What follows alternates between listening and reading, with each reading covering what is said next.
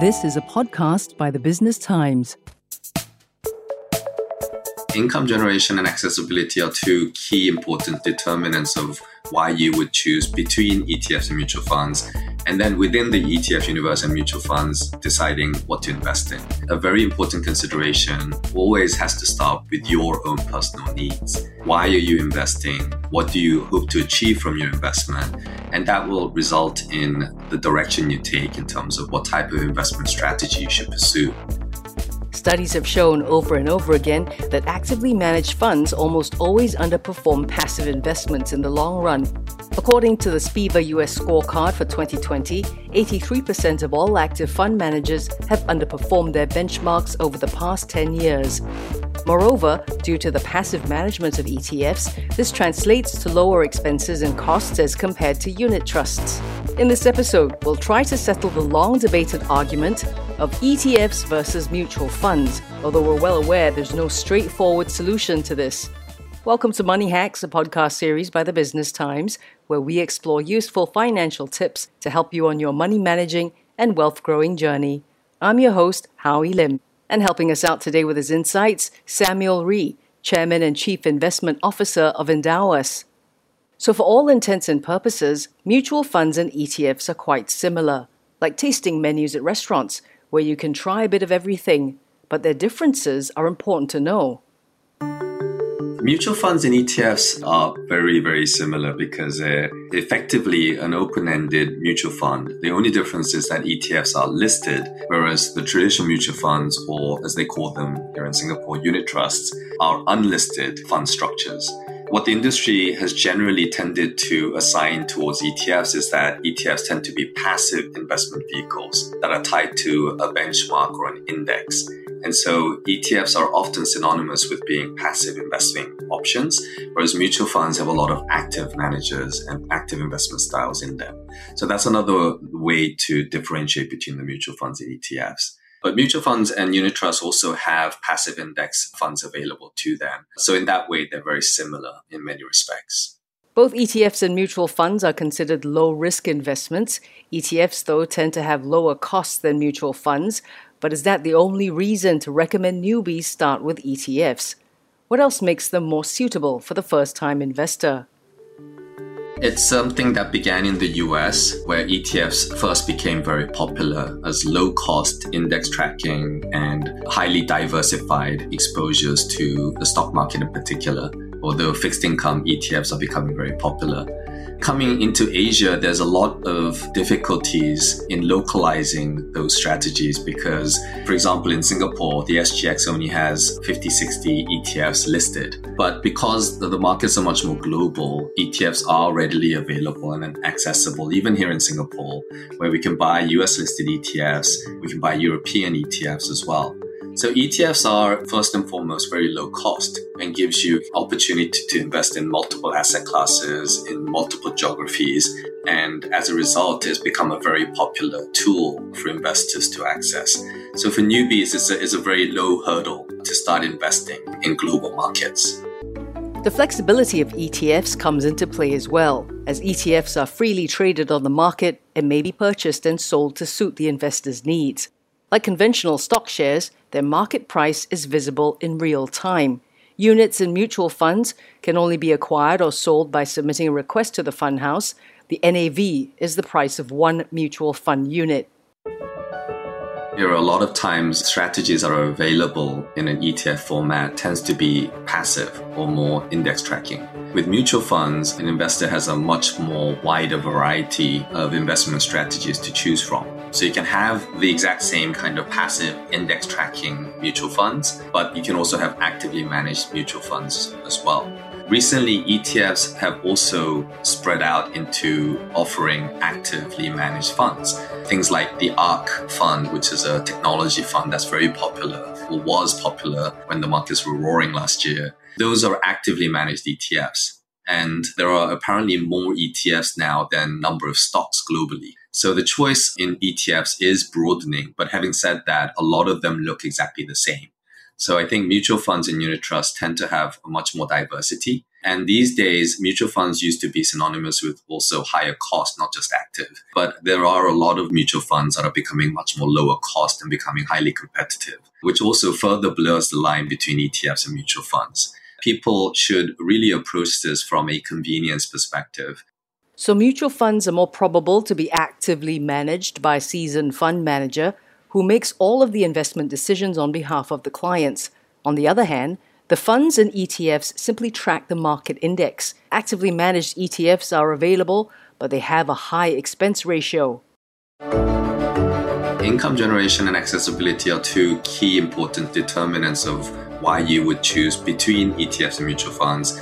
And then within the ETF universe and mutual funds, deciding what to invest in. A very important consideration always has to start with your own personal needs. Why are you investing? What do you hope to achieve from your investment?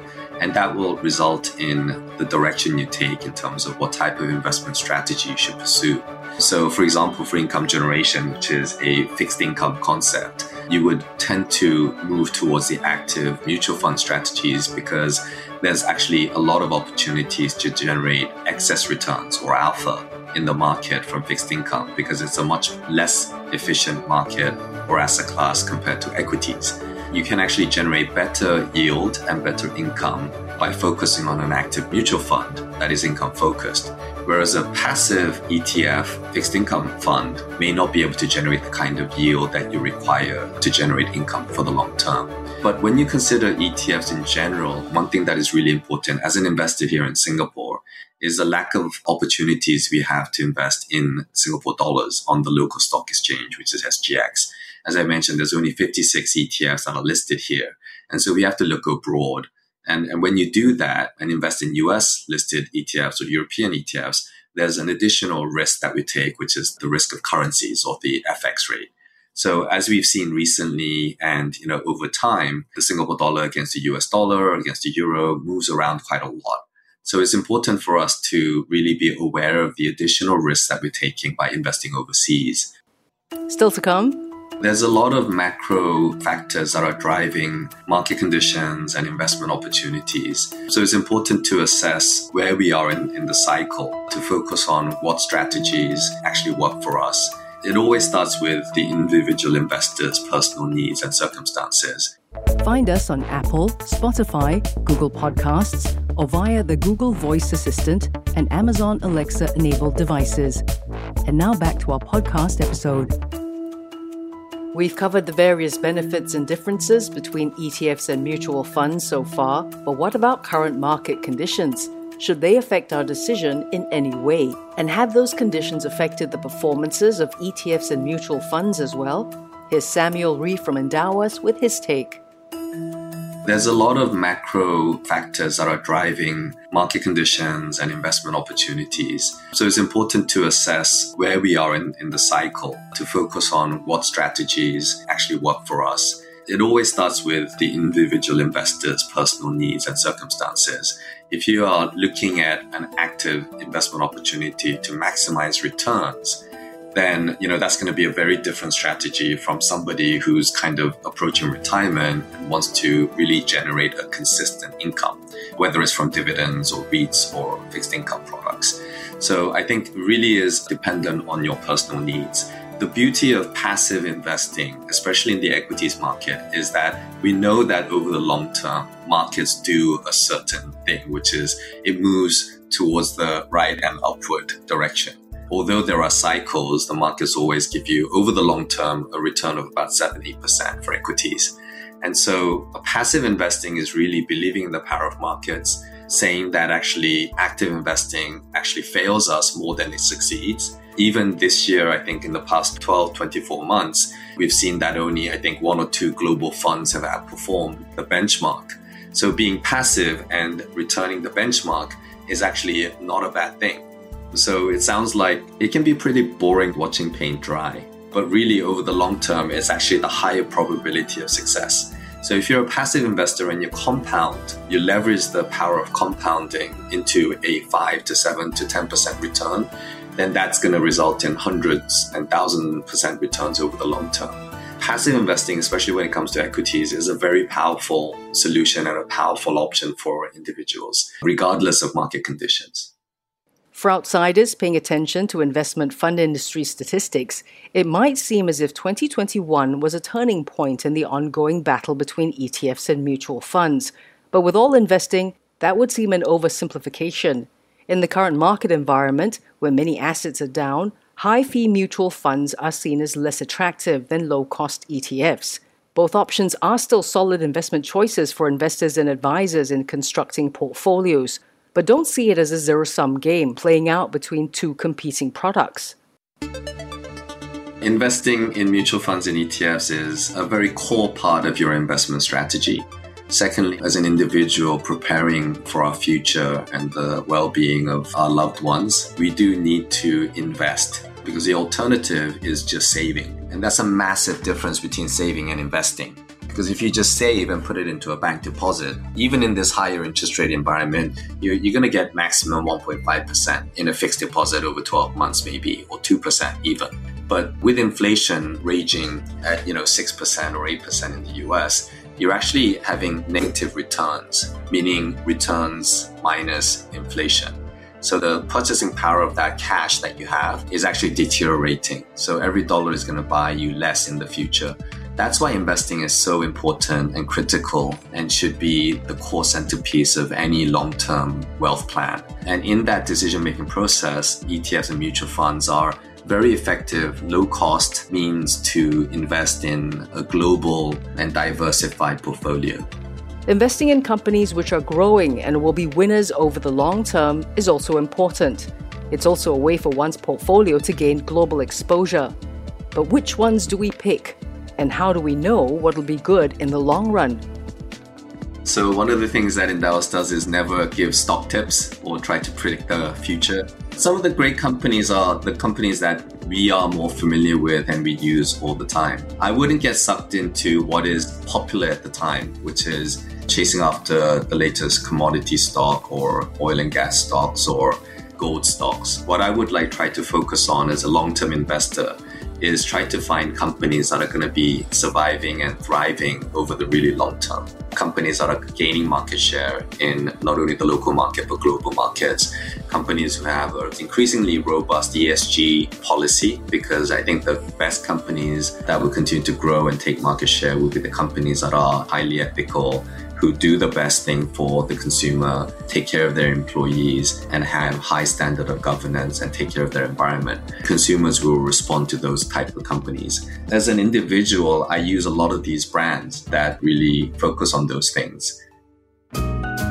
Join us next week when we'll take a closer look at investing in art, old masters versus contemporary, fractional investing or owning the whole piece, returns versus bragging rights, and are non-fungible tokens even considered art?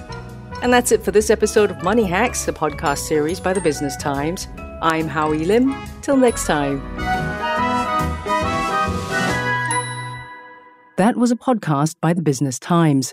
Send your feedback to podcast@sph.com.sg. Find us on Apple, Spotify, Google Podcasts, or via the Google Voice Assistant and Amazon Alexa-enabled devices.